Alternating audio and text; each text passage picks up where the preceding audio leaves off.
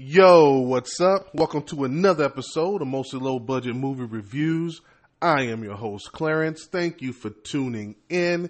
In today's episode, I check out what's trending in the top 10 of Netflix this weekend. And we have a few movies actually I need to get to. But let's start at the top.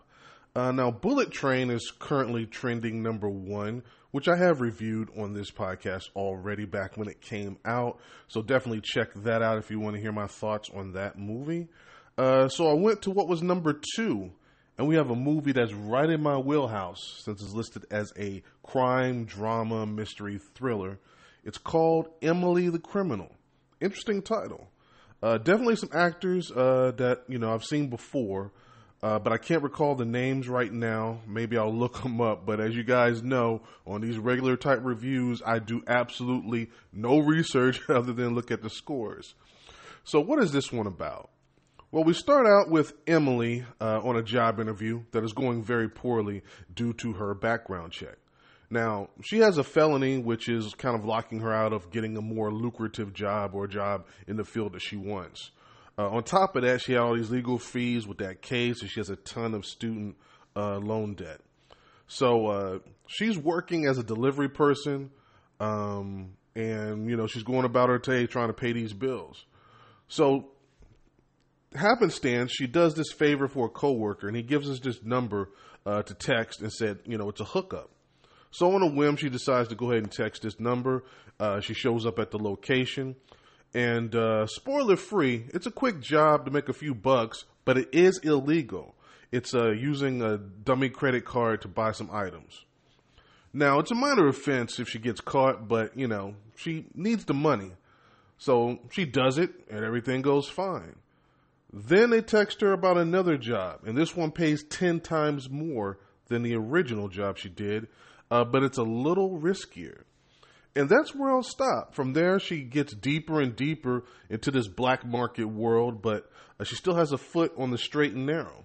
Will she resist the easy money and keep on the grind, or be seduced by the thrills and making all of this easy cash? So what did the pros think? Well, they really loved this one. They came in at a 94% on the Rotten scale, with the audience at a very strong 79%. Both with over 100 reviews. But what did I think? Well, let's start with the positives. And I have to start with Emily. And I did actually go and look her up, played by Aubrey Plaza. Now, I'm not familiar with her work at all, but she was really good in this. In fact, her character is one of the reasons why this worked so well. I mean, you can really identify with her position. Side note, I have this really good friend of mine that is kind of currently in a similar position that she was in this movie. I won't say his name, a very good friend of mine. He knows who he is.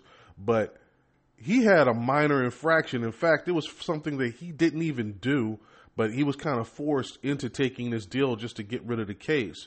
And now that he's done that, he's locked out of all the more lucrative jobs and is kind of forced to do factory type work. So obviously he's super frustrated. But my question is, they don't want you to break the law, but they keep holding minor issues or your infractions over your head, your past over your head, and you really can't make a livable wage at some of these jobs that you have to take. So a lot of people go back to crime, which makes that cycle just continue. So I totally get why Emily finds herself in the position that she's in. No matter what she does, she's not just Emily, she's Emily the Criminal. Hence the title. Now, as the story unfolds, things take one unexpected turn that I really didn't see coming, and it doesn't end at all the way I was thinking it would go. I thought they would maybe take a different direction, but yeah, I mean, again, there was a refreshing change of the way they decided to end this one. But there are some negatives I really do need to get to. The pacing is a little bit off for me, because once she decides to do that second job and that goes off, I was expecting things to kind of pick up. But, it still kind of creeps along and dips in and out of things. And while there are, there's like one unexpected turn of an event, but it does contain a lot of the same elements from these kinds of movies, you know, same plot points and motivations and things like that. So, yeah, I mean, it's really not all that original in that regard. And ultimately, it's a bit predictable by the time you get to the end. But I don't want to beat this one up too much. Let me bottom line this one for you. Did I enjoy it? And yes, I did. I like this one a lot. I would put this one right at an 83% on the Rotten scale to stay consistent. Like I said, outside of the minor pacing issues and, you know, it's a little bit heavy on the cliches, this was a decent character study. Emily is in a position that really any one of us could find ourselves in. And before you say, no, I wouldn't, no, you could easily. You could easily today find yourself, for example, defending yourself at a store or bar or something. All of a sudden, you got this charge on your head. Now, depending on what kind of job you have, now you might lose that job, and now you have a record, and it's going to be hard to get another job, and you could lose your apartment, house, everything for one little simple minor infraction. So yeah, I mean, this definitely I could identify with. But yeah, definitely something you should check out if you're into you know, crime dramas and things of that nature. Loved the way it played out. How would you handle the situation is the question. Now, we saw how it played out for Emily, and like I said, it rang true, everything they had in that movie, but it does, you know, give you the thought, you know, it leaves you with a question. What would you do in that position? Yeah. But anyway, like I said, if you're, you know, want to check a movie out streaming and you want something a little bit serious, it's not super serious, but it's a, you know, decent movie. So definitely check it out. Now, with that being said, I'm going to close it out right here. If this is your first time, don't make it your last. This has been a Podbean production, mostly low budget movie reviews with Clarence. And yeah, this is one, again, I have another movie planned, but we will see how, you know, the weekend plays out.